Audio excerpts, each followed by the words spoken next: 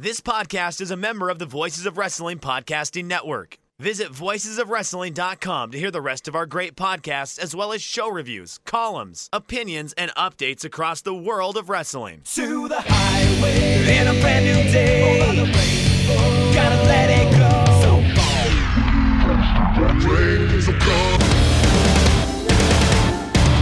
fast to freedom. Stars tonight together. Here everybody's singing.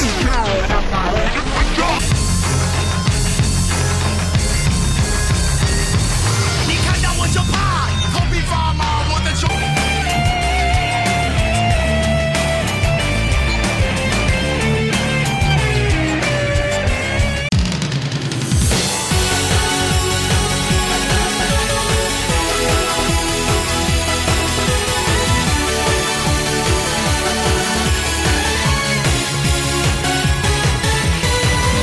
Welcome back to Open the Voice Gate for May 17th, 2022.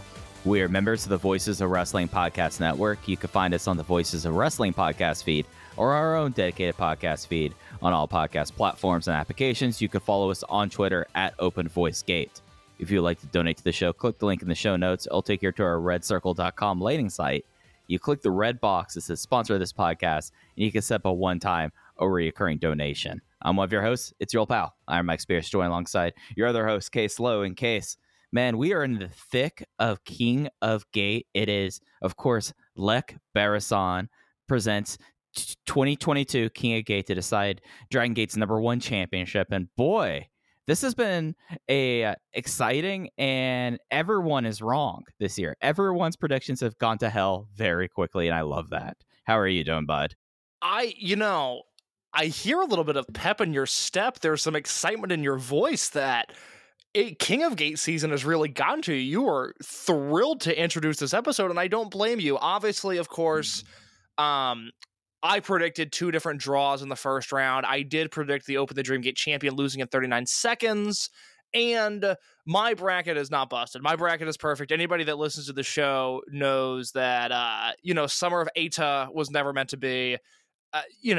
What a rookie's going to win matches? No, they're going to go to 15-minute time limit draws. So a lot of people expose themselves. No, of course, I'm stunned by the turn of events. This is one of the most bizarre opening rounds to a tournament that I've ever seen. As I pointed out on Twitter, I think it's only going to get weirder. Like, I can't fathom what these second and third rounds of this tournament are going to look like, because the first round has been so damn weird. But it's been weird in a way that I would say that, yeah, it feels bizarre, but it feels bizarre in the Twin Peaks kind of way, where it's just things aren't lining up the way they are. It's kind of, we're working in a world of magical realism where we will have a double count at 14:59 perfectly done. And you see this in the main event. You go like, yeah, no, of course that happens. I should have known that Hio was going to do this. Well, that's exactly the thing. And I saw somebody, I don't remember where it was, I don't remember who it was, I'm not picking on them, but somebody described this tournament as being very Rossi-brained. And of course, if you've listened to the show, you know that Mike and I are very harsh critics of the Stardom brand, and especially their booking. Have I ever sat down and watched a Stardom show from start to finish? No, I have not. I certainly don't see that in the cards anytime soon, but Mike knows what he's talking about, and I trust his opinion on a lot of this stuff. But with the results that we've seen, and although we're mainly here to talk about Kobe today, I will throw that Kai Shuji Kondo match into the mix, just because I think there's an opportunity for people who aren't as plugged into the promotion to go like, oh, LOL, gimmick booking. Oh, this, Genki Horiguchi brain strikes again.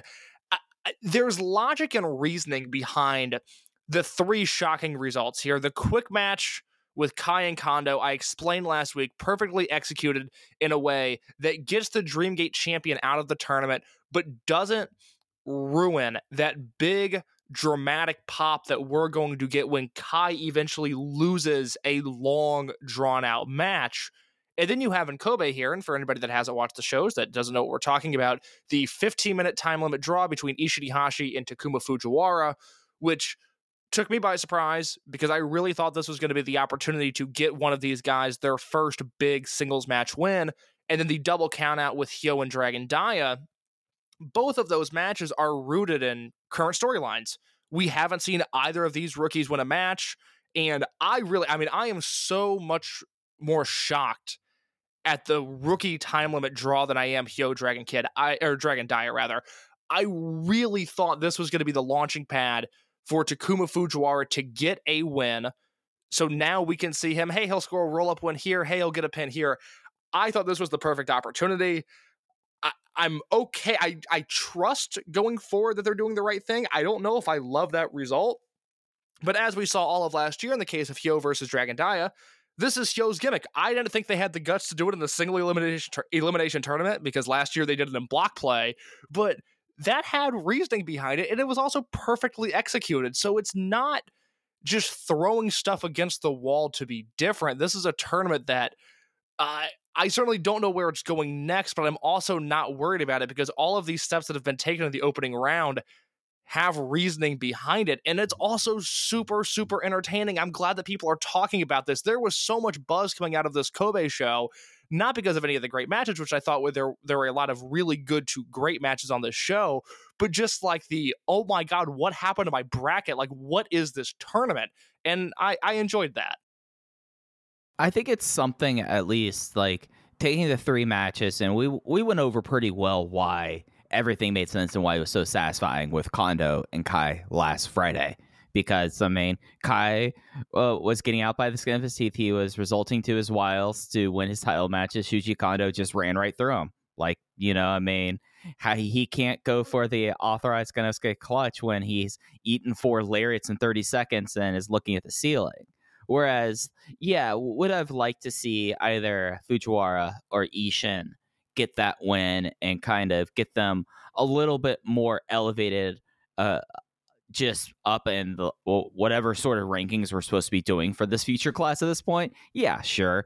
But they've made a pretty big point this year that although Fujiwara is the one closest to doing this, none of the rookies can do anything other than beat each other. Like, those are all the falls. Like, when Fujiwara got into the Brave Gate match, it was because he pinned his classmates. He's not able to do that yet. So would this have been a good point 6 months in for his career and now 8 months in for Ishin for one of them to get a fall? Yeah, but after the tournament, we're going to have a talk about the Ahashi brothers. I want it, on a slow week, I want us to really talk this out because I find it very fascinating, like their position right now. So, well, they've been in the company since September, and there's a chance we can circle back to this, but I've been thinking about the same thing. They've been in the company since September, and they don't have a win yet. And I'm having a hard time the further we get away from their debut, and I feel this way about the remaining members of the class of 2021 outside of Fujiwara, because I think Fujiwara could get a win in Kyoto or Osaka or Kobe or Tokyo, and it's not going to matter. When he gets a win, he's going to get a win. But I think about Fuda, and I think about the Ahashi brothers, and I just think, like, man, when is going to be the right opportunity? Like, do they have to turn? Do they have to change names? Do they have to change presentation? Because we're so deep, especially with Ricky and Ishin, we're so deep into these careers for them to be presented as personalities, but to not win matches. And I'm struggling with what to do with that. Yeah, and now you have the facet that the older brothers now lost. Well, I mean, I'm not going to flip through my notebook, but I'm just guessing. 2 months, 3 months? I don't remember him at Champion Gate. No, I think the last time that I remember him was Memorial Gate in that 5-way match. Was he there for that? Yeah. Yeah, because Sato wasn't in that, and I guess we can talk about Sato. I was planning on talking about Sato towards the end of the show. I didn't bring him up until then. But basically, like, you have this situation with Ishin where, like, we're seeing Ishin really grow as a singles wrestler, and Riki, without them, it's such a tandem act that, like, they have to figure out their way around this, because if Riki doesn't come back, then, I mean, you've kind of spent like the first 6 months of Ishin's career doing something with his brother that's not going to pay off, So It's something that there still is like a wider discussion about the Hashi brothers. But moving on to Hyo and Daya, I hit myself like I popped myself in the face, going, I should have known that Hyo was going to do that. Like you're right, the balls to do this like in a single elimination like just knockout tournament. That's bold for them to pull it off there, but we kind of should have saw this coming, and it also gives Daya something to do or an opponent as we lead into Kobe World. Like I think he probably has one more defense for Kobe World, but you could easily do him versus Hyo somewhere, and it's fine. So I think it worked. That was my thought as well. Was I can't believe they have the guts to do this in a single elimination tournament. Also, how did Mike and I not think of this? Like, this is right. Yeah, this is just textbook Dragon Gate. Where, I mean, think about the way we analyze this company. I'm not patting ourselves on the back. I'm really insulting us actually. Where for 2 years we've been doing this podcast weekly. You and I, in various ways, in audio and in a written form, have been covering this company for close to a decade. It's just under the Voices of Wrestling banner for almost a decade. And we still will sit down every May, July, August, November, and December when these big 5 shows happen. And we're going to go, this is going to happen, and this is going to happen, and this is going to happen. And then they come up with a fourth option that we would have never even thought of. And when things are clicking like they are right now, more often than not, it's so much more brilliant than we could have even imagined. And this Hyo Daya thing was just executed great. It was so good. And I've watched all of these King of Gate matches unspoiled, which I've really enjoyed. And this was one where, 10 minutes. Okay, 13 minutes, 14 minutes. Oh my God, they're going to a double count out, aren't they? Oh my God, they did it. They did the double count out in the first round of a single elimination tournament. This is insane. Yeah, it just was like one of those things, and like the way that it's like, oh, Daya looks like he's about to, like they timed it out. Like it's something where they've really found a way for Hyo. Like this has like been like the whole genesis of like his evolution, and like he's just gonna feed off this again. He's ruined another person's tournament for another year. They can't stop him at this point. No, I mean, this is in the same way that we always talk about, like, okay, Okuda and Ishida are going to be attached at the hip for years and years to come. My guess is this second round match of Shuji Kondo and Jackie Funky Kamei, if that goes the way that I think it's going to, that becomes a career-long rivalry whenever those two are in the ring. We see it with all of these guys where in one moment they have really their career mapped out when it comes to being in the ring with certain wrestlers. Eita and Dragon Kid, another one. KZ and Coach Minoura, this could very easily become a career-long thing if that match goes well in Hokkaido this weekend. With Hyo, until the end of time, if they want, he has a King of Gate gimmick that is just as effective as the backslide from heaven or a super finisher or a flash pin that has won guys titles and championships and tournament in this promotion. He now has a thing, and his thing is destructive. His thing is a bracket buster, but he has a thing that he will have for the rest of his career. And I've mentioned it before. This has been the podcast that has always seen something in him more so than the others around him. I saw him as like a fun underdog babyface that could bounce around the ring and fly off of the bigger opponents and eat a bunch of offense. I did not imagine the big brain and how big that brain could be. And I don't know if it's on a personal level but just my enjoyment of him when he causes chaos, when he ruins things within the scope of Dragon Gate storytelling. I think it is so entertaining. And this match, not to jump ahead, I thought we were going to close with this match, but I kind of jumped the gun here. But I was so entertained by all of this. Yeah. And I mean, that's kind of like walking away from the second week of King of Gate. Incredibly entertained, and I don't feel like I'm completely...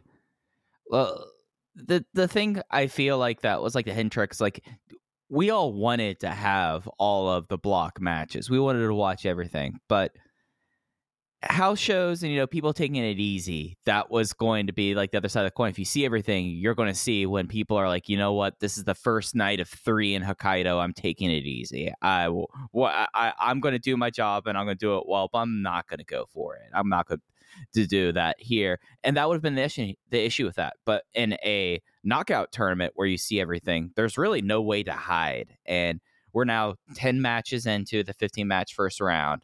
And got notebook matches and nothing really.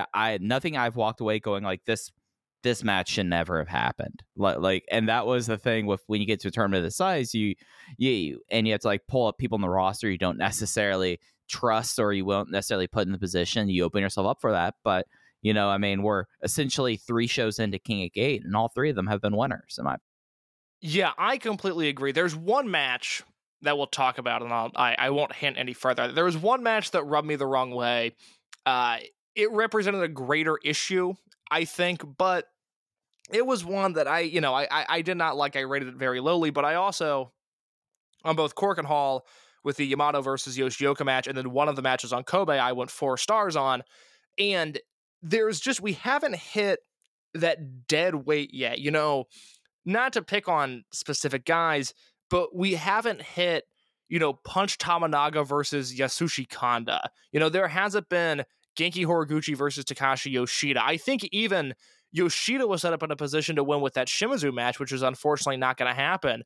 But the roster is so deep. The talent is there. The guys are young and they want to work hard.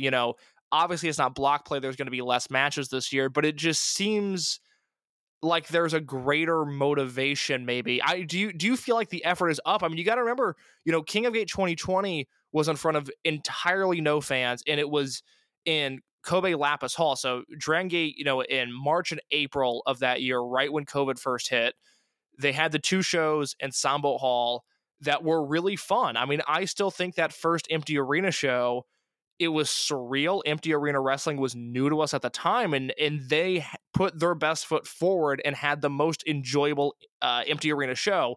The April show I remember watching and thinking, oh God, this is not fun anymore. Like, this is a real bummer. And they went to Lapis Hall for King of Gate, and that was a slog of a tournament. I don't think anybody had fun King of Gate 2020. 2021, supposed to be in Cork and Hall that opening night. It doesn't happen. Guys get hurt. Guys get COVID throughout the tournament. I enjoyed last year's King of Gate. I really got invested in the run of KZ and the run of Minoura, but it wasn't. This tournament feels different. Do you agree with that? Like, it's been a while since we've had a King of Gate like this. Well, I think that set up 32 wrestlers and elimination format. It was something that you really there are stories you could tell in round robin tournaments that you can't tell in knockouts. So instead, it's a lot more direct and forward, and a lot of you look at the big names in this tournament. You already have Kai's upset, the Dreamgate champion's out. Yamato, the ace, is out. Eita, the would-be ace, is out. SB Kento, the ace of Next Generation, is out. Those are probably, if you were going to go chalk, those would have been your final 4 coming out of each region, and they're already gone. So it's already changed a tournament in a way that it makes it very exciting to see, all right, Shuji Kondo versus Jackie Funky Kamei, second round matchup. This could be a 30-second match, or this could be Jackie Funky Kamei trying to claw back and trying to get the biggest win of his career. Or it could be Kondo running through him in 30 seconds and, just leaving him as a skid mark on the way to, running through King of Gate. There's just a lot of opportunities here that we did not have this time last week that has made this tournament really exciting. And I think to that point, we haven't had stuff like this in a few years. The rise of Minoura last year was exciting, but to me, not totally unexpected. I knew that they had plans with him, but that's exactly it. A match like Kamei versus Kondo is just a fun match. And in 2017 and 2018 and 2019, I don't think the roster was deep enough to have those really fun, unique pairings. And if I were a betting man, we don't have the date and time of that Kamei versus Kondo match yet, but whenever that happens, I think the next week on the show, we're going to be dedicating a lot of time to that match, because that is a match that is right up our alley. I mean, those are our guys, and I think they're going to have our style of match. I'm really excited for that one, and I think it could hit big. Yeah, so it's something where I feel like that this tournament, like talking about like using that match is like it's unexpected. It's in a way that we didn't necessarily like. I don't know what the road to Kobe World is at this point. Usually, in case we have a pretty good feeling on one way or another that like the road to Kobe World, because you've taken the 4 most likely winners out of this. And bring up your point about Minoura. Do you think that some of like the dampening of the rise of Minoura in King of Gate 2021 was the fact that he was in the block with the COVID positives, so he didn't get those big wins on the build-up?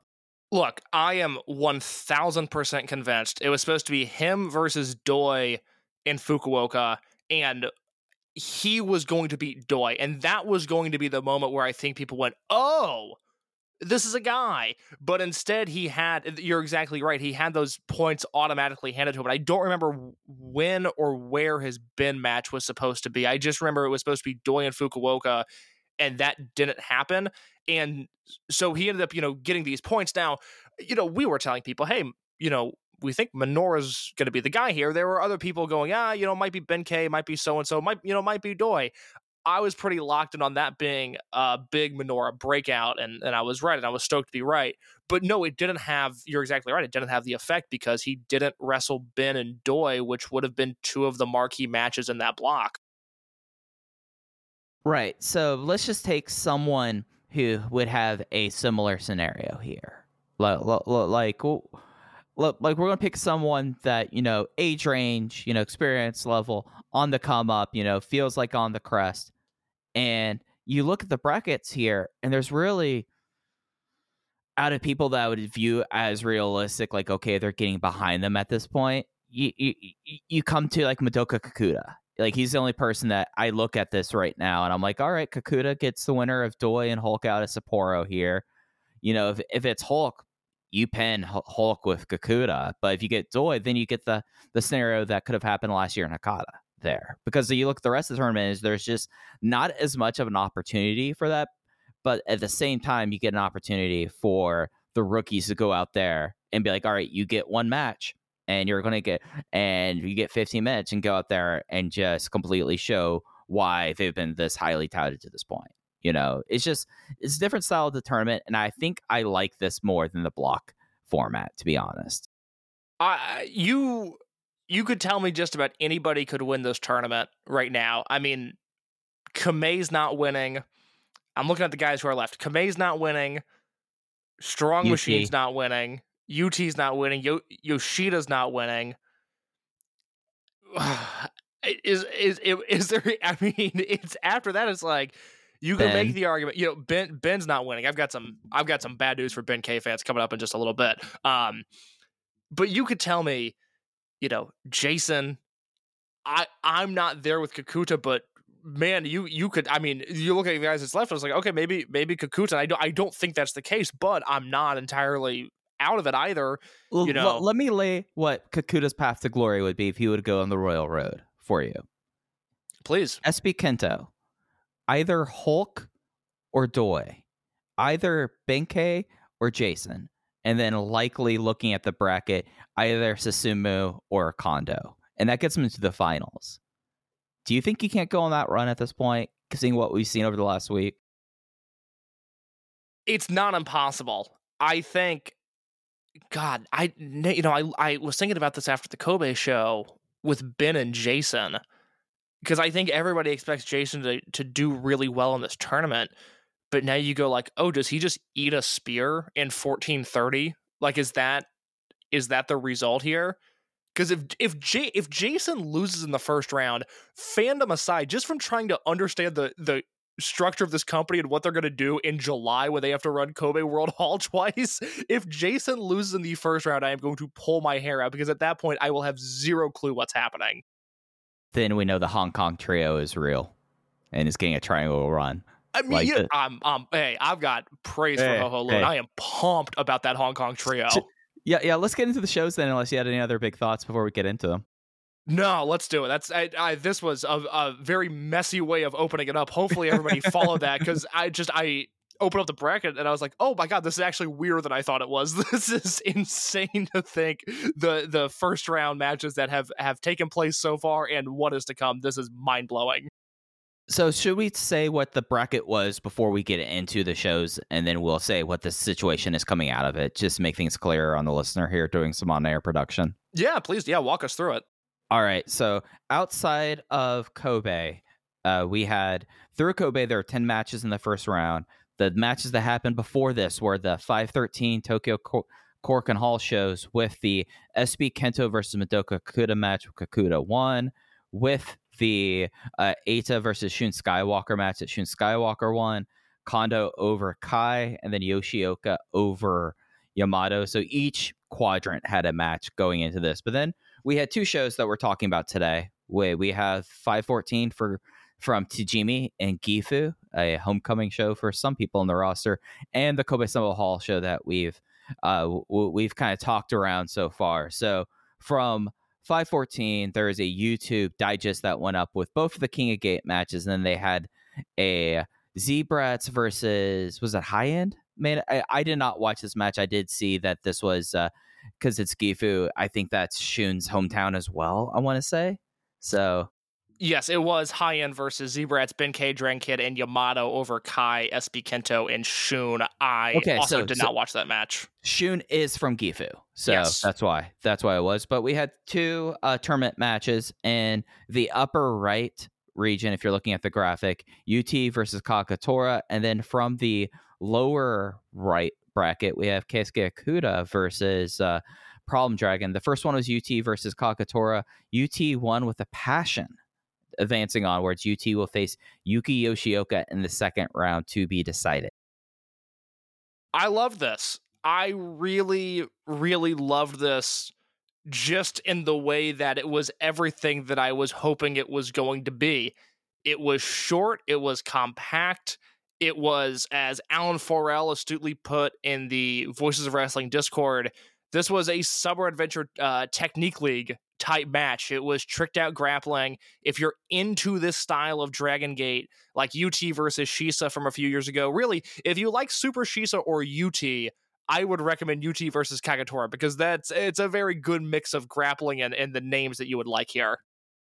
Yeah, it was something that Kagatora, of course, is rooted and based in the same style that UT comes across. I mean, between being like a bridge guy between T2P and Toribon Mexico, or Tormon X, he would have had some Yave background, and of course, working throughout that. So I felt like that they meshed very well here, and I thought it just was really kind of cool. Like, now we're several years into UT in this role, and you would think that he's been doing this his entire career. You would think that this guy did not have the trouble first 5 years of his career, that he just came out of the gates as like this crazy tricked out lucha grappler. But it's something where UT constantly was like doing like roll throughs and just like getting like, but just like finding ways to get every advantage there. And Kakatora had like the nasty knee breaker partway through this match that, you know, it's something that like this match was match 2 from Gifu. Crowd was not super into it, but yeah, at least for me, I was able to lose myself for like the 8 minutes and get into and watching them trade holds in a way that I thought was completely satisfactory. Oh god, yeah. I mean, I was on the fence. You know, this match could have gone either way, and I'm glad, just as someone that is so into what UT is doing, and now the fact that we're going to get this Yoshioka versus UT match, which, you know, we covered, Mike, a few months ago. You can go back to the month of January. I don't know where I was going with that sentence, but you can go back to January on the podcast feed when Mike and I did a rewind and rewatch of the rookie ranking tournament from 2019. And we covered that version of UT versus Yoshioka. We talked about what a 2022 match might look like. And now we're going to get that. And that could be one of the highlights of the tournament. With the way Yoshioka's wrestling right now, with the way UT, who I will reemphasize, a man that for the first 5 years of his career, I had no time for. Wasn't a fan, didn't get him, injury prone, no thank you. He is the one positive of Tribe Vanguard. Tribe Vanguard saved his career. He did great work there, oftentimes alongside Kagetora. And once he adopted that Yave background, boy, oh boy, has he become one of my favorite wrestlers to watch. This has to be, I mean, Jay can correct me as the Kness superfan. This has to be the only time that a Hikari no Wa has been tried within the first 30 seconds of a match. Like, that started the match, which is an insane thing to think. But once that happened, I was absolutely locked in. Yeah, I can't remember time even like Kness at his peak, just popping that just to get out of the match. Just start the match. It was such an interesting way to do it. I mean, it was great. UT's offense, he's one of those guys I really encourage people, especially actually if you've been watching Dragon Gate for a long time. If you know these names, if you know these moves, if you understand the basic structure of what a Dragon Gate match looks like, and you are not watching the YouTube uploads, I cannot recommend them enough. Like I said a few weeks ago, as somebody who has been watching for too long of a time now, for a very long time, the YouTube uploads are the most exciting thing that has happened for me and Dragon Gate in years, because we're just getting stuff that otherwise we wouldn't have gotten, but also it's the hand cam on the floor. And so watching UT's offense from that perspective, both in this match, especially in this match, but just all the times that he pops up on YouTube, you're reminded, oh, this guy is so crisp. This is one of those guys who, he's undersized. He does some high flying. He does some grappling. You could file him under, your very basic Japanese junior heavyweight, even though I think he is more than that. I think the onlooker would go, yeah, UT, Japanese junior heavyweight, I know the style. This is one of those guys that if he popped up in America on insert indie show here, I think people would be blown away at the speed and precision in which he works. And this match specifically was a really good reminder that when he's given the chance, he's one of the better wrestlers on earth, I think. Yeah, like if you're talking about wrestling a particular style and facet of it, it's very hard for me. Like, with how I know a lot of people are like, oh, the Observer Awards have changed so much over the years of the readership days, Parrot Dave. To me, like one of the things that like tells me that the readership has changed, and I don't have a positive or negative feeling about that, is the Tentacle Award, who always gets it. And I think Zach's a great wrestler. Don't get me wrong, but I think, and this is going to be my statement of the week that gets people mad at me, I think that UT would have had a much better match of Negro Navarro than Zack Sabre Jr. did. And that is the true test of a wrestler. Yeah, not if you can Navarro. Look, if you can have a good match with Negro Navarro, you might be the second coming of Jesus Christ. But if you can have a better match, a baseline better match than Zack Sabre Jr. versus Negro Navarro, if you can do better than that, you have my utmost respect, because that match, no matter what the internet tries to tell you, was dreadful. What'd you have on this one, Case? I went 3 1/4. I thought it was a perfectly compact 8-minute match, super entertaining. I think you should go out of your way to watch this just because it was fun. It was fun pro wrestling at a time where I feel like the Japanese scene, this is going to get a big picture with UT versus Kagetora, oddly. I was thinking today about just the Japanese wrestling scene is not fun right now. Forget the Ibushi stuff. Like, I'm talking just in ring. Japan is not fun. And I was thinking about, the bubble we exist in, the internet, and the way that, 5 or 6 years ago, people were demanding links to Guts World shows and watching K-Dojo single cams and whatever Nico had, they would watch. And that has just gone away. And this is an odd point to relate to this UT versus Kagetora match, but if you give me just a second, I think I can make this come full circle. But I'm really turned off by most of the Japanese scene, not because there's not great matches. High-end Noah stuff, Miyohara All Japan stuff. Obviously, New Japan is going to peak higher than almost anything on Earth. I'm still, throwing 4 3/4, 4.5 stars at a lot of these big shows, a lot of these big matches.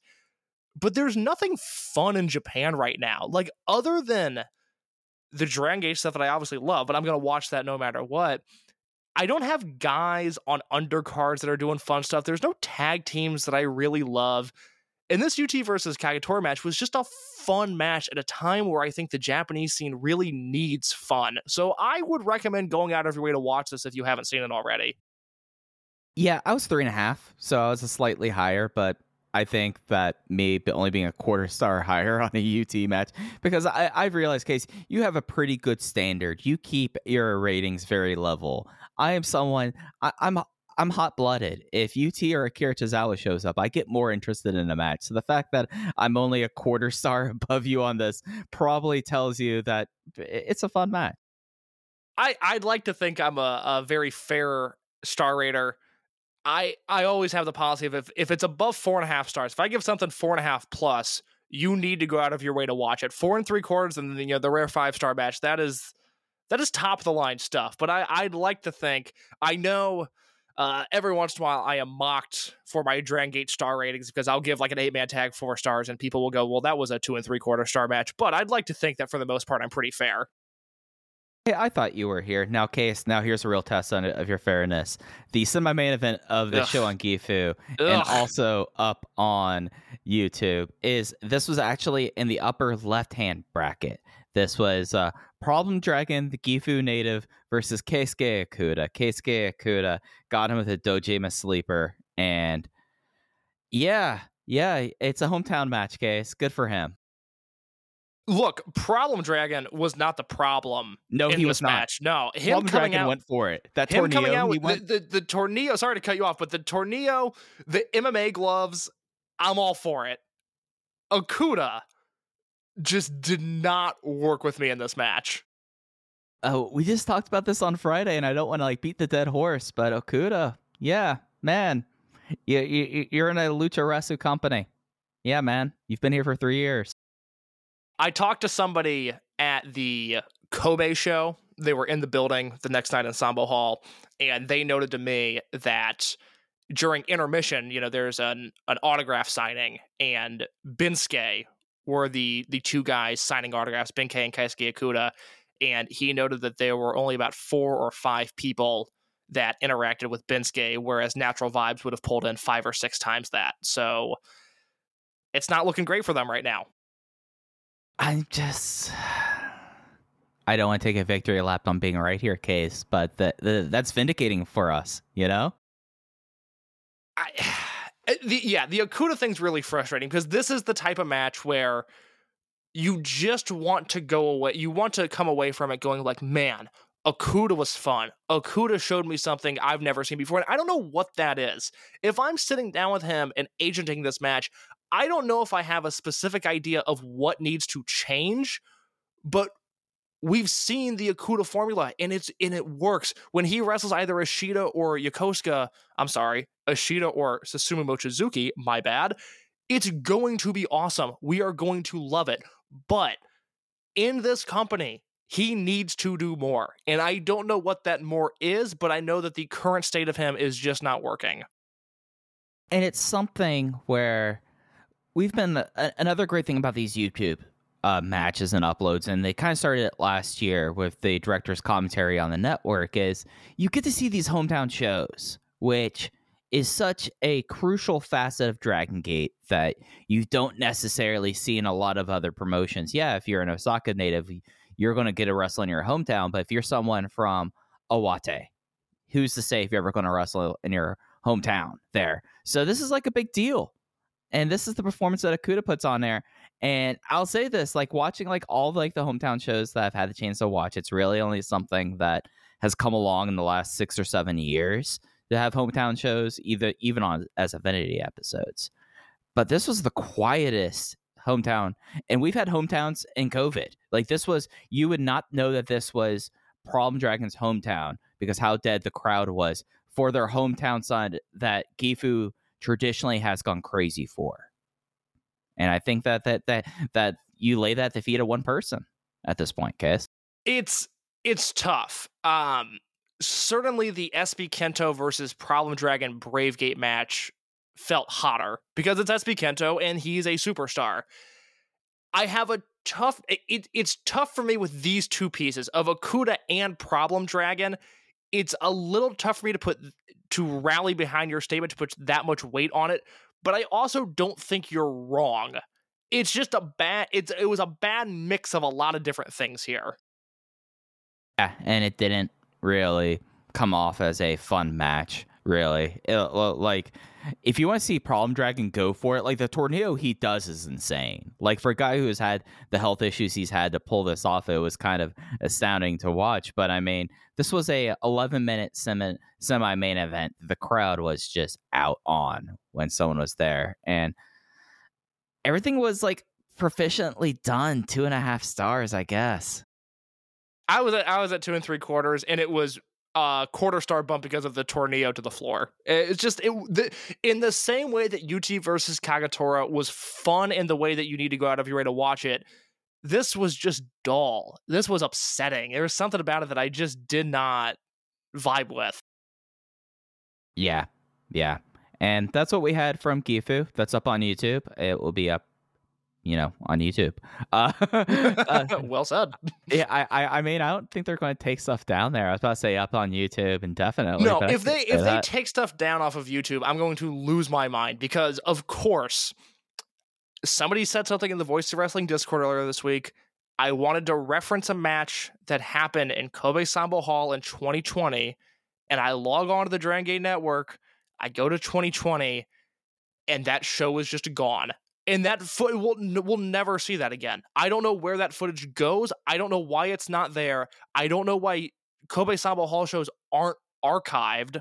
I'm just now learning this because, quite frankly, it's not like we need to go back and watch a lot of Kobe shows after they happen. But I don't understand what the network is and the purpose it serves sometimes. Why is a Kobe Sambo, why is something that aired live on your network no longer available, but I also don't have a place to watch it? Because that's the sort of stuff, it being 2020, and I was trying to find a rookies versus veterans tag, losing those early class of 2020 matches, that really bothers me. Just from a historical perspective, that really bothers me, and I don't understand. I don't understand why it's not there. So if they ever start deleting stuff off YouTube, which I don't anticipate, but if they do, heads are going to roll. They're going to roll. They are going to roll. All right, let's talk about Kobe Sambo Hall. All right, so this was on the network on the 15th. It'll be up on the network until the 22nd. As always, every opener of a live stream show, the first match is up on YouTube, and that's where we'll start things off here for Lech Barasan presents 2022 King of Gate to decide Dragon Gate's #1 championship. First round matchup. This was one that we talked a bunch about up front. This was Takuma Fujiwara versus Isha Nahashi, going 15 minutes, time limit draw.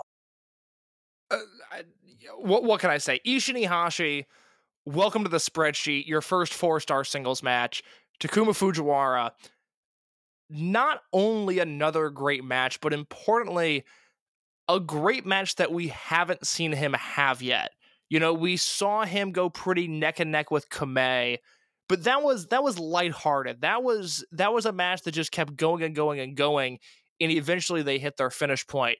The Dragon Dia match, he was working from underneath. A lot of these matches have been built off of him getting hope spots in sort of this miracle run that he's on.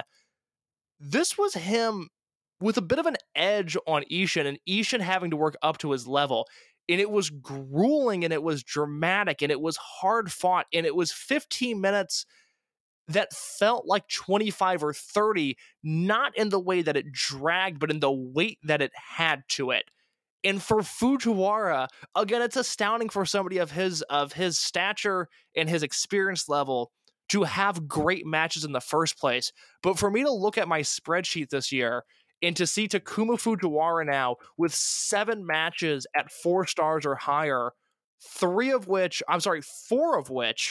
are singles matches, and to think that all of those matches have been different, he's showcased a different side of him in every one of those, I'm flabbergasted. I mean, this is somebody who I'm really going to have to sit down at the end of the year, type away at my little keyboard on voicesofwrestling.com, and make sure that people are not voting for Braun Breaker for Rookie of the Year. Hook, he's going to lose to Hook. I can accept that.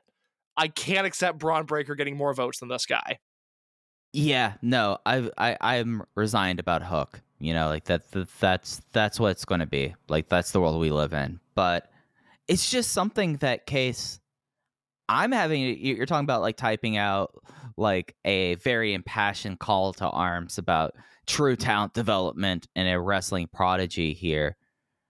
Are we certain that Rookie of the Year is enough? Like, you listed the amount of 4-star matches he's had as singles matches here, saying that we stay on this trajectory, that everything continues on the same path here. Case, do you think in December we could be having a serious conversation about Takuma Fujiwara as the most outstanding wrestler in his rookie year in Dragon Gate? You had the guts to say what I did not have the guts to say. I'm not there yet. I'm not there yet, but we are 5 months into this year, and Fujiwara has just as many 4-star matches as I think anybody else on my spreadsheet. Think about what you've enjoyed most in wrestling this year, and think about how often Takuma Fujiwara has been the cause of your enjoyment. And it's something that, like, you're absolutely right. We're seeing this different edge here. He looked comfortable in control. He was smooth as silk. Like, he constantly was doing those leg picks rolling through to crabs in this match. Like, he was just out there going like, all right, we're just gonna go have 15 minutes. And you wouldn't think this kid was 20 years old. You wouldn't think it, Case. And Ishin, like you threw some roses at Ishin. This is the Ishin Nahashi that when you said, I think I'm a Ricky guy, and I said, I think I'm an Ishin guy, this is the Ishin that I was thinking about. Kind of has the energy of a Shigehiro Irie in a way, a bull in China shop. But like he has like this flow to him it's kind of majestic watching Ishin Nahashi do his top rope drop kick in a way. Just like the way that he kind of flows through it. It just was really special. And yeah, I'm with you on this. This was spreadsheet. This was 4 stars for me. It was nice to see what should have been natural chemistry turn out to be natural chemistry, where Takuma Fujiwara is going to run really fast and Ishin Nahashi is going to knock him over. And that was a good chunk of this match, and then they get into this chop battle that was so vicious and so entertaining to watch. And then the last half of this match is these guys doing everything they can to pin each other in a way where it harkens back to some Dragon Gate future matches that they would have. Really bare bones, really rudimentary, rooted in flash pins, rooting in doing anything they can to beat their opponent.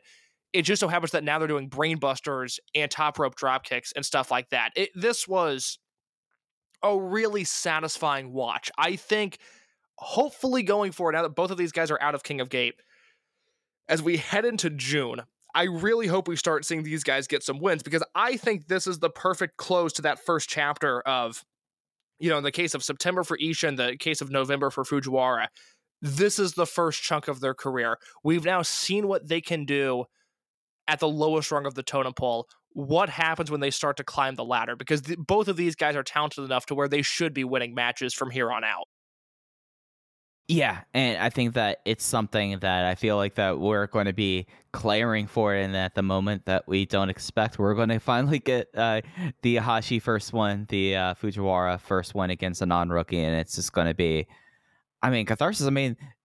We might get Voices Okay audience for this case at this point. Look, I'm more than happy about that. At any time fans want to start cheering, by all means, go for it. And one of the interesting things that we're going to see, it's been so long since Japan has been able to make noise. You have to remember, 95% of SB Kento's career has been wrestling in front of clap crowds. 100% of Kikuta and Fujiwara and Ishin and Fuda and Riki Ihashi, these guys have only wrestled in front of clap crowds. And the more these crowds are able to make noise, the more curious I am to see who's getting crowd calls. Does Kaito Ishida still, have this weirdly over position with these live crowds in a way that it's not weirdly over. They think he's hot, man. Come on. And I don't blame them. There's going to be a lot to learn, assuming crowds can make noise. Let's say, best case scenario, I think by July, and that's absolute best case scenario, knock on wood, let's hope that happens. We're going to learn a lot about these last 2.5 years and what worked and what didn't. Yeah, it's going to be really fascinating. Second match on the show was also in the King of Gate.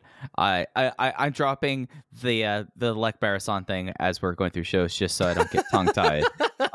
This was, I had the bracket up a second ago. This was Lost Australia versus Strong Machine J. This was a lower right bracket match. It was Strong Machine J winning with the machine suplex over La Estrella, and he will face Shun Skywalker in the second round. And that is a spicy little matchup. But SMJ versus Estrella case. I thought SMJ's continuing looking good here. What were your thoughts on La Estrella? I think that La Estrella made this feel like a 2019 Sambo Hall match. No, that's too mean. That's completely unacceptable to say about somebody. There was zero, like, not even applause for the Yoshi Tanik attempt. Zero thing about that. And this was the first time someone doing the move since Shisa left. Like, the audience was not into this match at all. You are not an Estrella guy. You have made that clear before, but he is not your guy on this roster. I mean, look, there's an expectation on the roster case. And can you say that La Estrella, out of people on the roster, is the person that reaches that expectation the least? Of the young crop of wrestlers, yes, he is the one that has failed the most in big spots. Look at the dissolution of Masquerade, and look at how it's been a story with Kota, and with Shun, and with Jason, and with Daya. And Estrella has done undercard matches.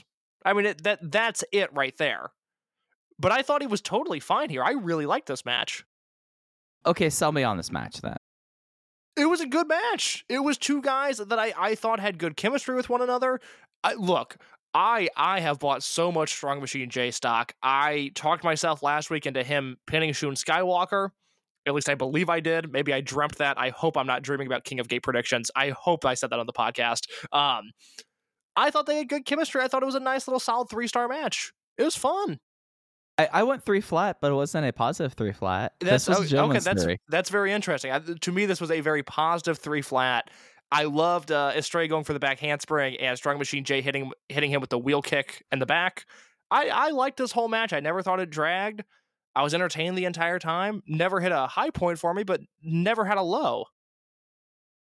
That's fair. I've been really, like, you've talked me into Strong Machine J, and I wanted him to just throw around this geek. Dude, I am so excited for Strong Machine J versus Shun, which even 6 months ago I could not imagine saying that, but I am so excited for that match. Strong Machine J, he's filling out too. Like, his shoulder, like, getting his shoulder fixed, like, he's put on some muscle, like, some significant muscle over the last few months. You know, I mentioned last week on the show that it seems like Strong Machine J has a lot of locker room allies, that people like this kid, they're rooting for him, they want to see him be a success. And one of the things that was noted to me by the person who was in attendance at the show that I talked to, who gave me the little factoid about Bensuke, was Strong Machine J, when he's put in positions to interact with fans, he always takes his time, he talks to them, he's super respectful, he's super down to earth, and that resonates with people. I think this is another guy that if they can just find lightning in a bottle with him, if they can strike at the right time with him as a singles guy, and I don't think it's now, I don't think he's there just yet, but you know, I mean, I said 6 months ago, I don't know if there's a future in Dragon Gate for him, and now I'm thinking, God, 2 or 3 years down the line, if he just keeps the steady pace of improvement, they might have a guy here in a way that, you know, with Yoshioka and with SB Kento and with Kakuta, it's been, you know, we've seen from match 1, okay, that's going to be somebody. Strong Machine J is playing the long game, and that's exciting for me because Dragon Gate has this, you know, insane history of debuting guys that are already good. It took a long time with Strong Machine J, but I think he's getting there. This is the most I've enjoyed him in his entire career, and I'm super bullish on his future.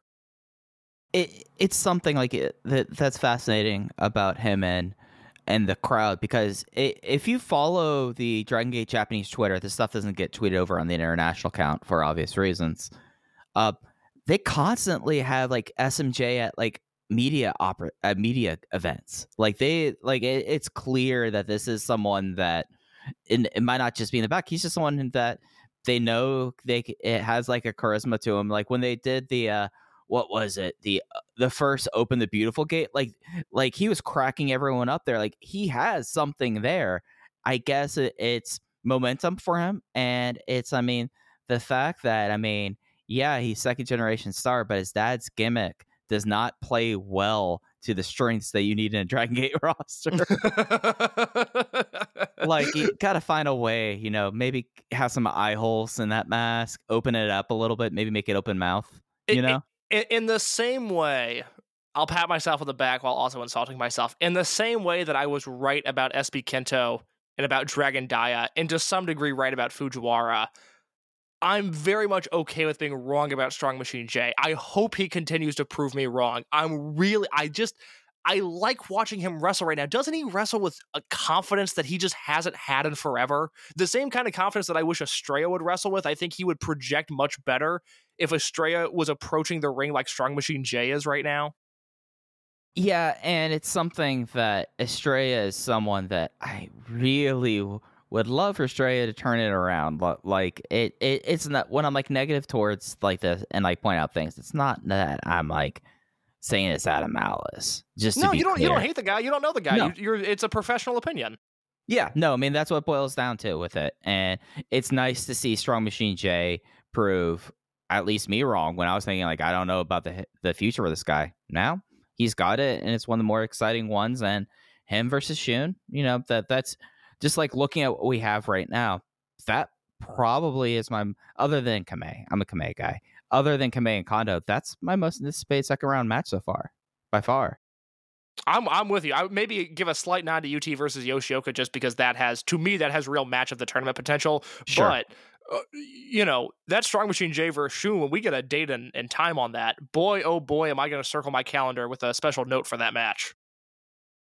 Well, Case, you talked about Bensuke and Kobe earlier. Let's talk about them in the ring.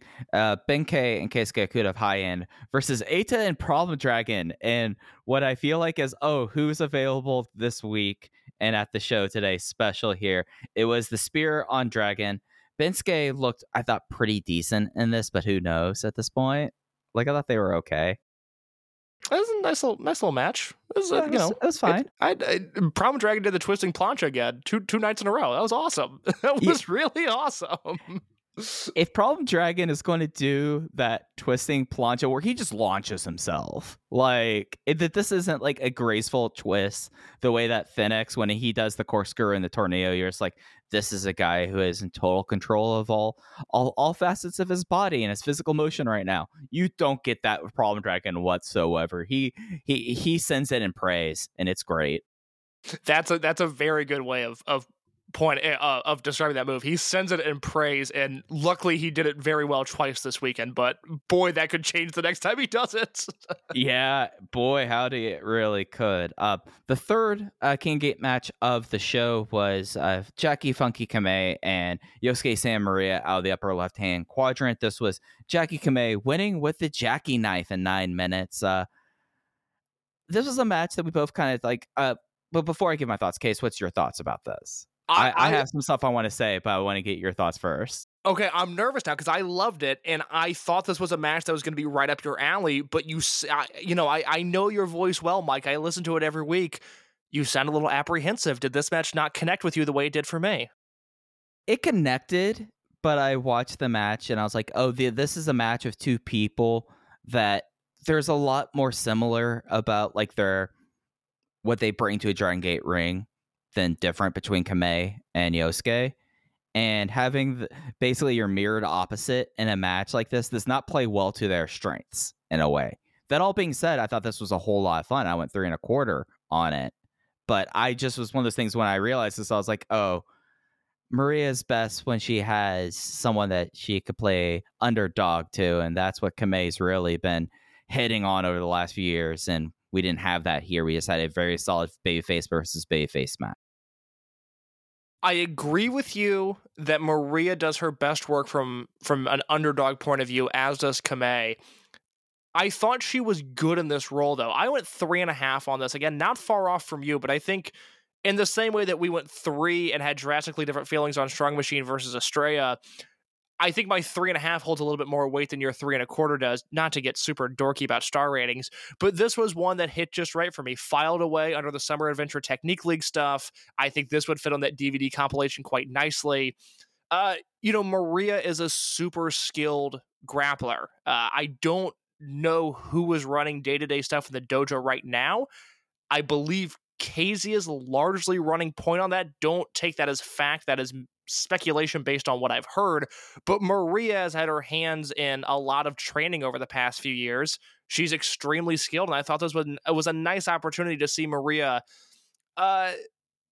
stay away from comedy a little bit. Obviously, not the most serious match of all time. This wasn't Black Tights New Japan in the 80s, but Maria had her game face on. She got to bust out some moves that we don't see a lot from her. And for Kamei, we talk about Estrella disappointing at times. Kamei has had these wild ups and downs over the last year as a member of Natural Vibes, and it was really important for him here to wrestle a clean, silky smooth match, which he did. Obviously, he's got Kondo next. That match will look nothing like this one did. But on an individual level, I thought this was a win for both guys. Yeah. I guess it was the expectations for me. I was like thinking that my mind was like, 3.5 floor. This could be right in my wheelhouse here, and just was a very good match. Maria doing the flashing elbow and then doing a flop bump after all the chops was really good. Oh, it's fantastic. It's something I've never seen her do before, but it also felt like vintage Yosuke Santa Maria, if that makes sense. That is something that I think she should do more often. Absolutely. Then we got into a 10-man tag team match. We have the Mochizukis, Masaki Mochizuki and Susumu Mochizuki, Takashi Yoshida, Yuki Yoshioka as the guy that needed to pull in. You have your normal starting 5, and sometimes someone's not there and you got to pick up someone. So that's Yuki Yoshioka here, along with Ho-Ho Lune versus Z-Brats, Kai, BB Hulk, SB Kento, Diamante, and Shun Skywalker. In the upset of a lifetime. Do you believe in miracles? Do you believe in miracles? I'm trying to think of other famous catchphrases, but the fall of this match was Ho-Ho lateral pressing SB Kento for the win after everyone murdered SB Kento. The absolute boy gets the win over the Supernova. And on top of that, he finally gets his greatly deserved apology after the match, as Z-Brass was trying to beat down everyone. And Jason was out with Jackie. Jason apologized. Jackie did the insane running arm drag that you've probably seen on Twitter right now.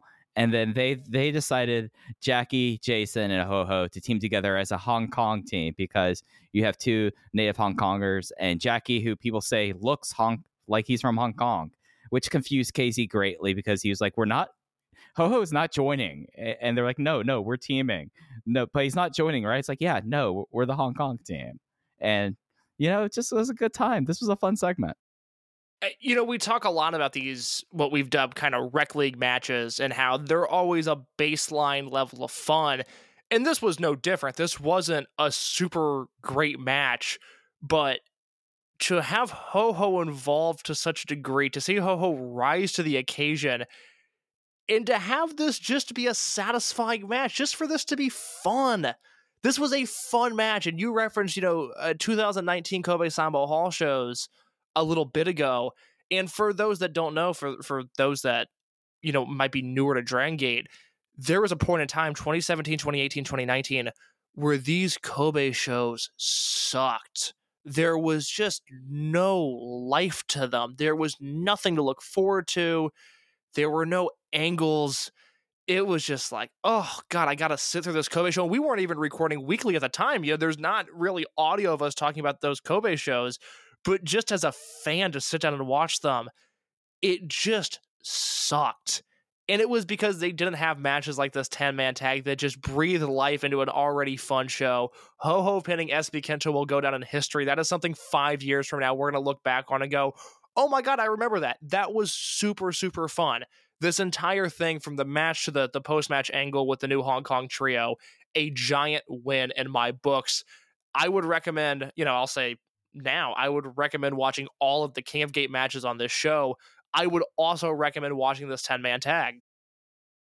Yeah, like this is I feel like I should stop star rating Rec League matches. This was like a 2 3/4 stars match. But what kind of enjoyment case I get out of this segment? Well, we're talking segment of the year caliber for me. You know what it was? Sorry to cut you off, but it was a really fun touring match. I'm almost surprised it happened in Kobe because this had the best version of like an ECW fan cam match kind of vibe to it. Oh, just the way that like Yoshida's like great in like these kind of roles where he's just going nuts on the apron trying to get the hot tag and then Ho-Ho tags in, or like Yuki Yoshioka just goes, hell yeah, we're tagging right in, and you just go like, hell yeah, Cyber's in, Cybercog's in, and that's something I would not be saying 3 years. Yeah, no, I'm not sure I would have been saying that 6 months ago, but here we are. Right, yeah, so it just was an absolute blast of a time. And speaking of blast, it just rolled right into our next matchup here. We had high-end. It's worth noting that this high-end trio, it is Doi, Ishida, and Minorita. Kota Minoura suffered a light neck sprain, I think it is. Like, he hurt his neck during training. They do not anticipate him being out for Hokkaido. So it was Minorita and versus the all right, this is really all who we have left on the show. We need to get them to a tag team. Shuji Kondo, Madoka Kakuta, and Punch Tominaga. And Minorita got the win with his headlock takeover on Punch Tominaga. And then we got to listen to a speeded up form of Kota Minoura's. I did not think this was a great match, but I love what this match represented with Minorita getting the pin. This is the sort of stuff that if you don't watch it, it's no big deal. But I think the people that sit through these shows and watch every match, Minorita is going to get some giant pinfalls in his career. And beating guys like Punch and six-man tags, seeing that win, seeing the foundation of what is going to become a giant upset, whether he pins, Nozawa or Kotaro Suzuki or Eita or somebody 6 months down the road when, Gold Class is in another feud.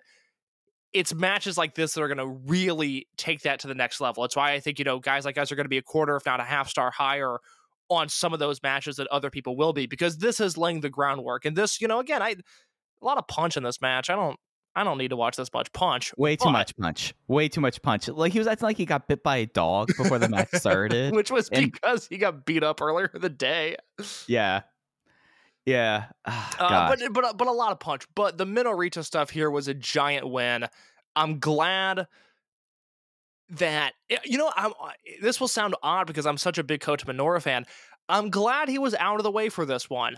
We let this Minorita character breathe a little bit in this match, and I think Dragon Gate in the long run is going to get a lot out of that. I would like to see more, especially Doi and Minorita 2-on-2 tags. I think that would do that character a lot of good, even if logically it's not all there. Obviously you want him to be attached to Minoura for as long as possible, but logically, throw that out the window. I like Doi and Minorita as a tag team. There's an energy of a Doi and Minorita tag team that very chaotic energy of that tag team. Like you're taking Naruki Doi, one of the best tag team wrestlers of ours or any generation. But I think it's fair to say, not being rude, but he's kind of a fucker. You're putting him with how dare you? He's kind of a fucker, and you're putting him in a tag team with Minorita, who I think we could define his character as 3 things. He is mini Kota Minoura. He runs really fast, and he likes finding the most out of shape guy and make them run. So we're good. It's going to be something if that tag team happens. And yeah, you're absolutely right. For someone like Minorita, being able to tag team with Naruki Doi only pays off in the end. But the energy of that tag team case, I don't think we're prepared for just... this tag team could get just really erratic or could get really weird. And I can't decide which direction it's likely to go. It's very funny to me that Gold Class on paper is kind of this cool, sexy group of guys, and it is basically a child. Basically, a child is running interference in all of their matches, and I'm still a ginormous fan of Gold Class. I think they have hit just about every step perfectly. But Minorita being around really changes the dynamic of this group, and I don't know if this was always their intention, but he is stealing the show every time he's involved. I love this gimmick. I have not gotten tired of it yet. He can run around the ring and then hit somebody with a Hurricane Rana and bail out of the ring again for as long as possible. And I think I'm always going to be entertained by it. And hey, Ishin, Takuma, guess what? Your classmate got a direct fall today. What did you do? It's successful for him.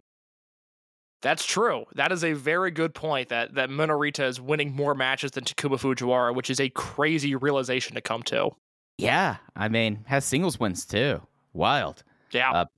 So my main event was a tag team match. This was High End versus Natural Vibes. Yamato and Dragon Kid versus KZ and Jason Lee. KZ won with the Sky to Schoolboy in 12 minutes and 45 seconds. I went 3 1/4 on the match before this because of Minorita and Kondo, basically. This match I liked more, but I'm not going to remember this match at all next. So this is one of those matches. It has been a while since I've said this. As I was taking notes, I realized I've probably giving this talking point enough breathing room to mention it again. If this match, move for move, happens on AEW, it is the talk of wrestling for the next week. God forbid, if it happens on Raw, oh my God, it's the talk of wrestling for the next month. This match in Dragon Gate is just kind of another match. The finishing stretch of this, once these guys started going all out, to me, that's the best wrestling in the world. Like, these guys are 4 of the best doing their big moves with guys they all have great chemistry with. But it was just, it was just kind of a match. It's this weird, like, this is 3 1/4 stars here. If this match happens in America, it's 4.5. Like, I don't know why that is. I don't know what to do with that, but I always come away with matches like this. Just the working standard is so much higher in this company than it is anywhere else on earth. Even in New Japan, you put this match on a Road to New Japan show, and it would be the only Road to New Japan buzz that they would have the entire year. This is the kind of stuff that I think they would kill for to some degree. They wish those Road to shows had any sort of buzz.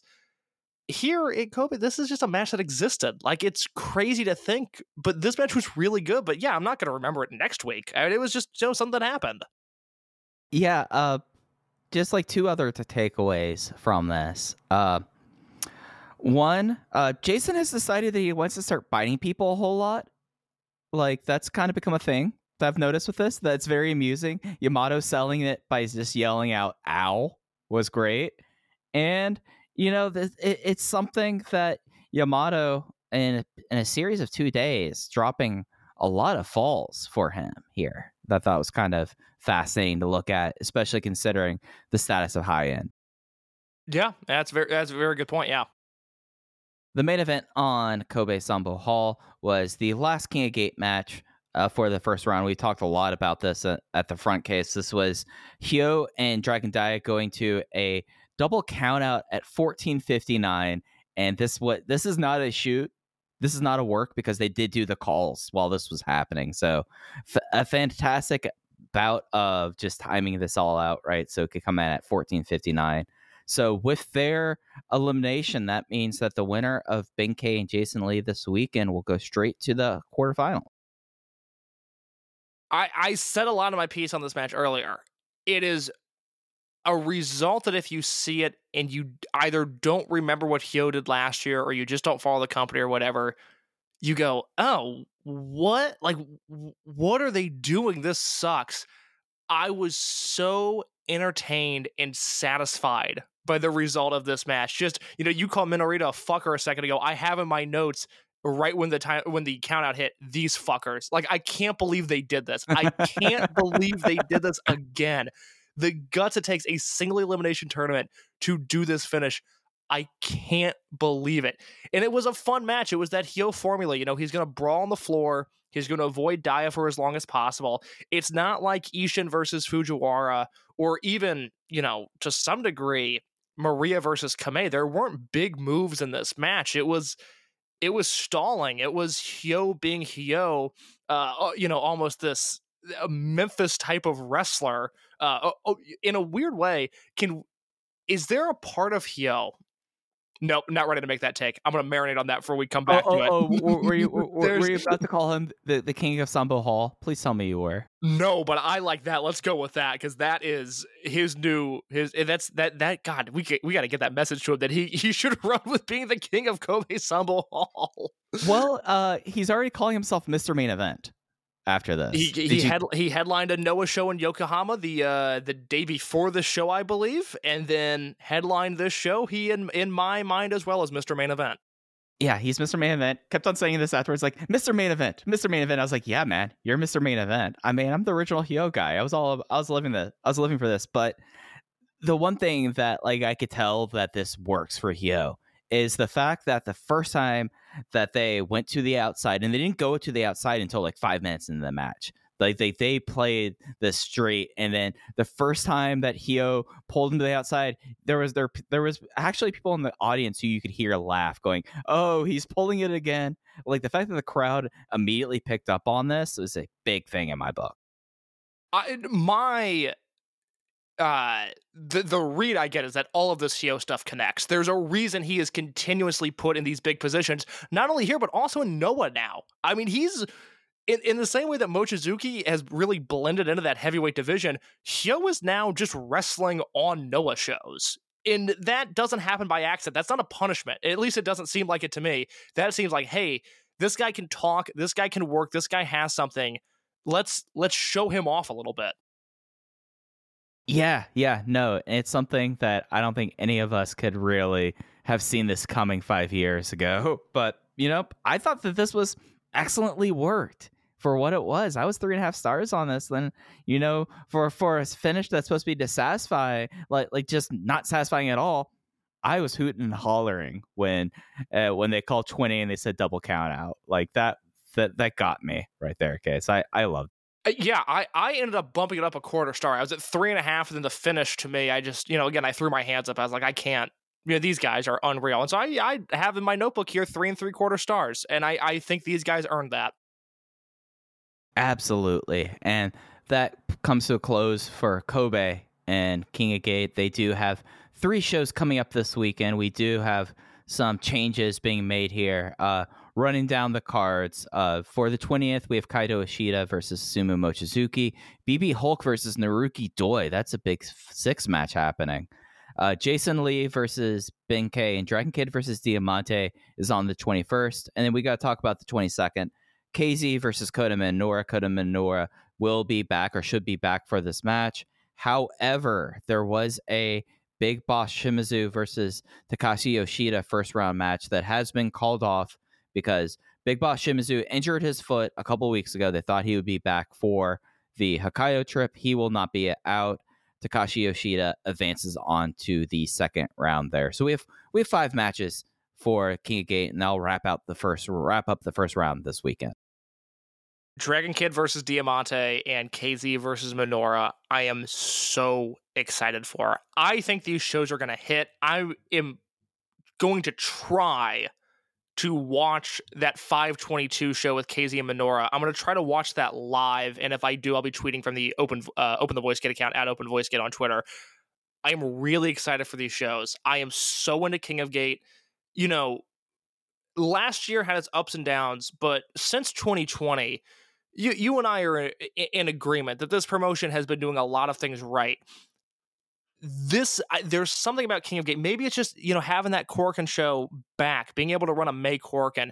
Something about it right now, I am just locked in. Whereas most of wrestling, I am so turned off by right now. I'm not into AEW's Road to Double or Nothing. I'm not into New Japan. Best of Super Juniors used to be one of my favorite times of the year. I don't care about it this year. I'm going to watch some Lindemann stuff, and that's going to be it. I'm not up to date on Gleets. I'm not watching Noah. I'm not watching All Japan. I'm way behind on DDT.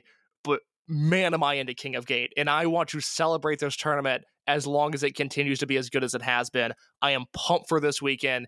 KZ versus Minoura. I've said the winner of that match is going to win the tournament. And in my official bracket, I have Kota Minoura winning that match. It's something that, like I co-sign what all you said before, but it's something about these Hokkaido weekends. They only happen twice a year, and usually like, oh, that's 3 shows and it's back to back to back. Who knows what you're really going to get out of it? But I always come out of Hokkaido week and glad I've watched all the shows. Like I will be traveling this weekend, but I am going to be watching the Hokkaido shows on my plane flights because it's just one of those things that it's really kind of a special time. And I'm looking at the rest of the roster that's going to be making the trip there. A lot of the people who you expect. However, one rookie will be brought along, and that is one Takuma Fujiwara. Oh, Ishin's also there too. They have Ishin. They don't have him on Sunday, but they have him listed for the other 2 nights as well. Yeah, it should be fun. I always enjoy these shows. I think despite the, perhaps one could call it a dreadful look of this current Hokkaido building, they've run it 3 times. All of those shows have been super fun. I expect these shows to be the same. Absolutely. And we had one last bit of thing to talk about today. And we talked about a bit up top, but it was announced yesterday that Shoya Sato, the rookie that debuted in his hometown last November and has been out pretty much all year with back injuries. They have announced that he will be not returning. He is going to get one last hometown match on the 24th of May. So next week he'll get one more match and wrapping it up there. But worth noting, I mean, it's something that I think that there usually is a narrative that goes on about Dragon Gate and injuries. I think it's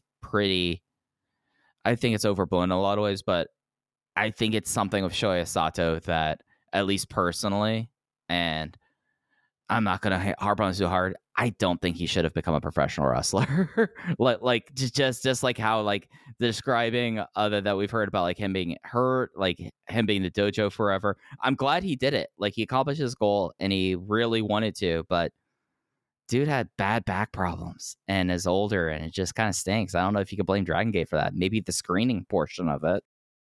It's a bummer. I mean, people were really rooting for him to make his debut.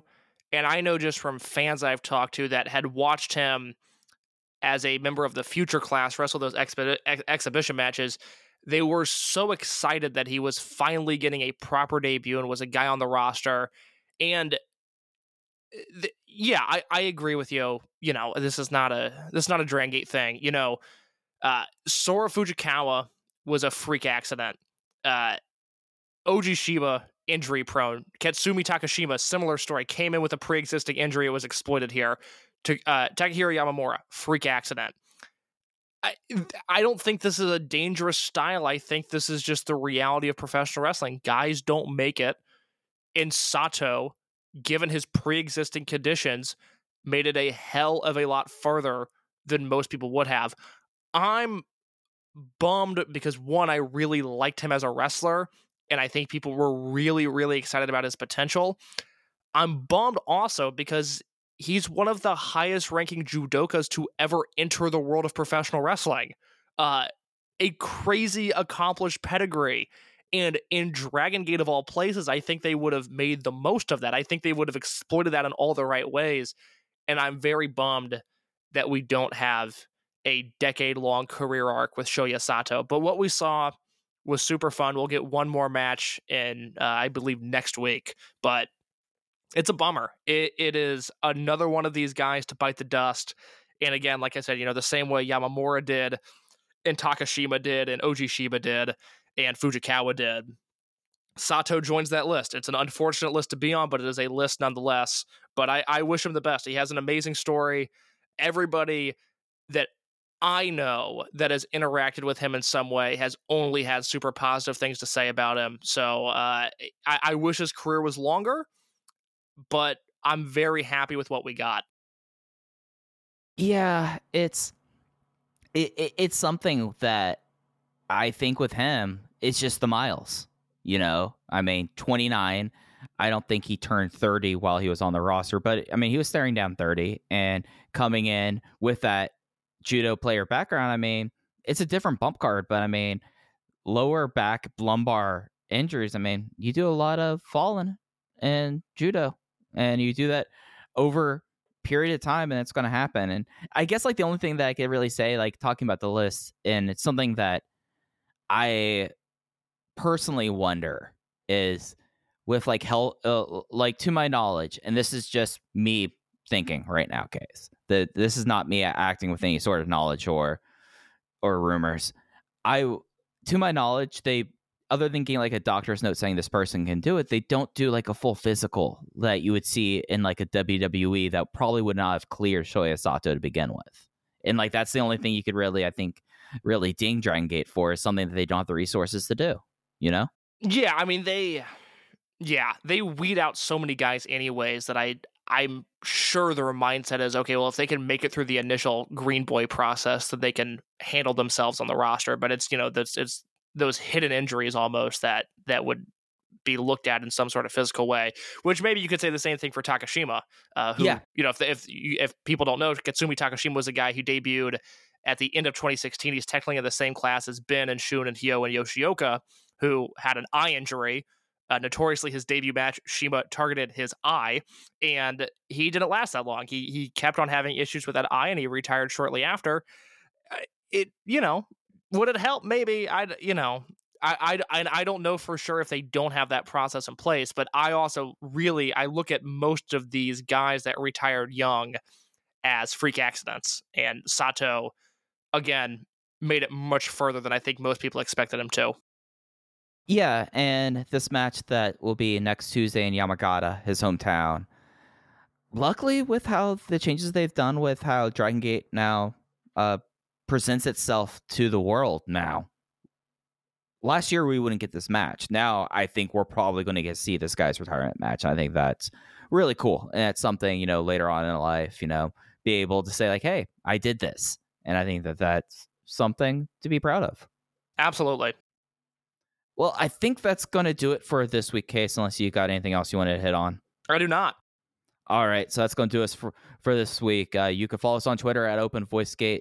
I am at Fujiheya. Case is at _ in your case. Thanks for listening to Open the Voice Gate. We'll be back with you next week talking about Hokkaido and how the second round of King of Gate is shaping up. Take care, everyone.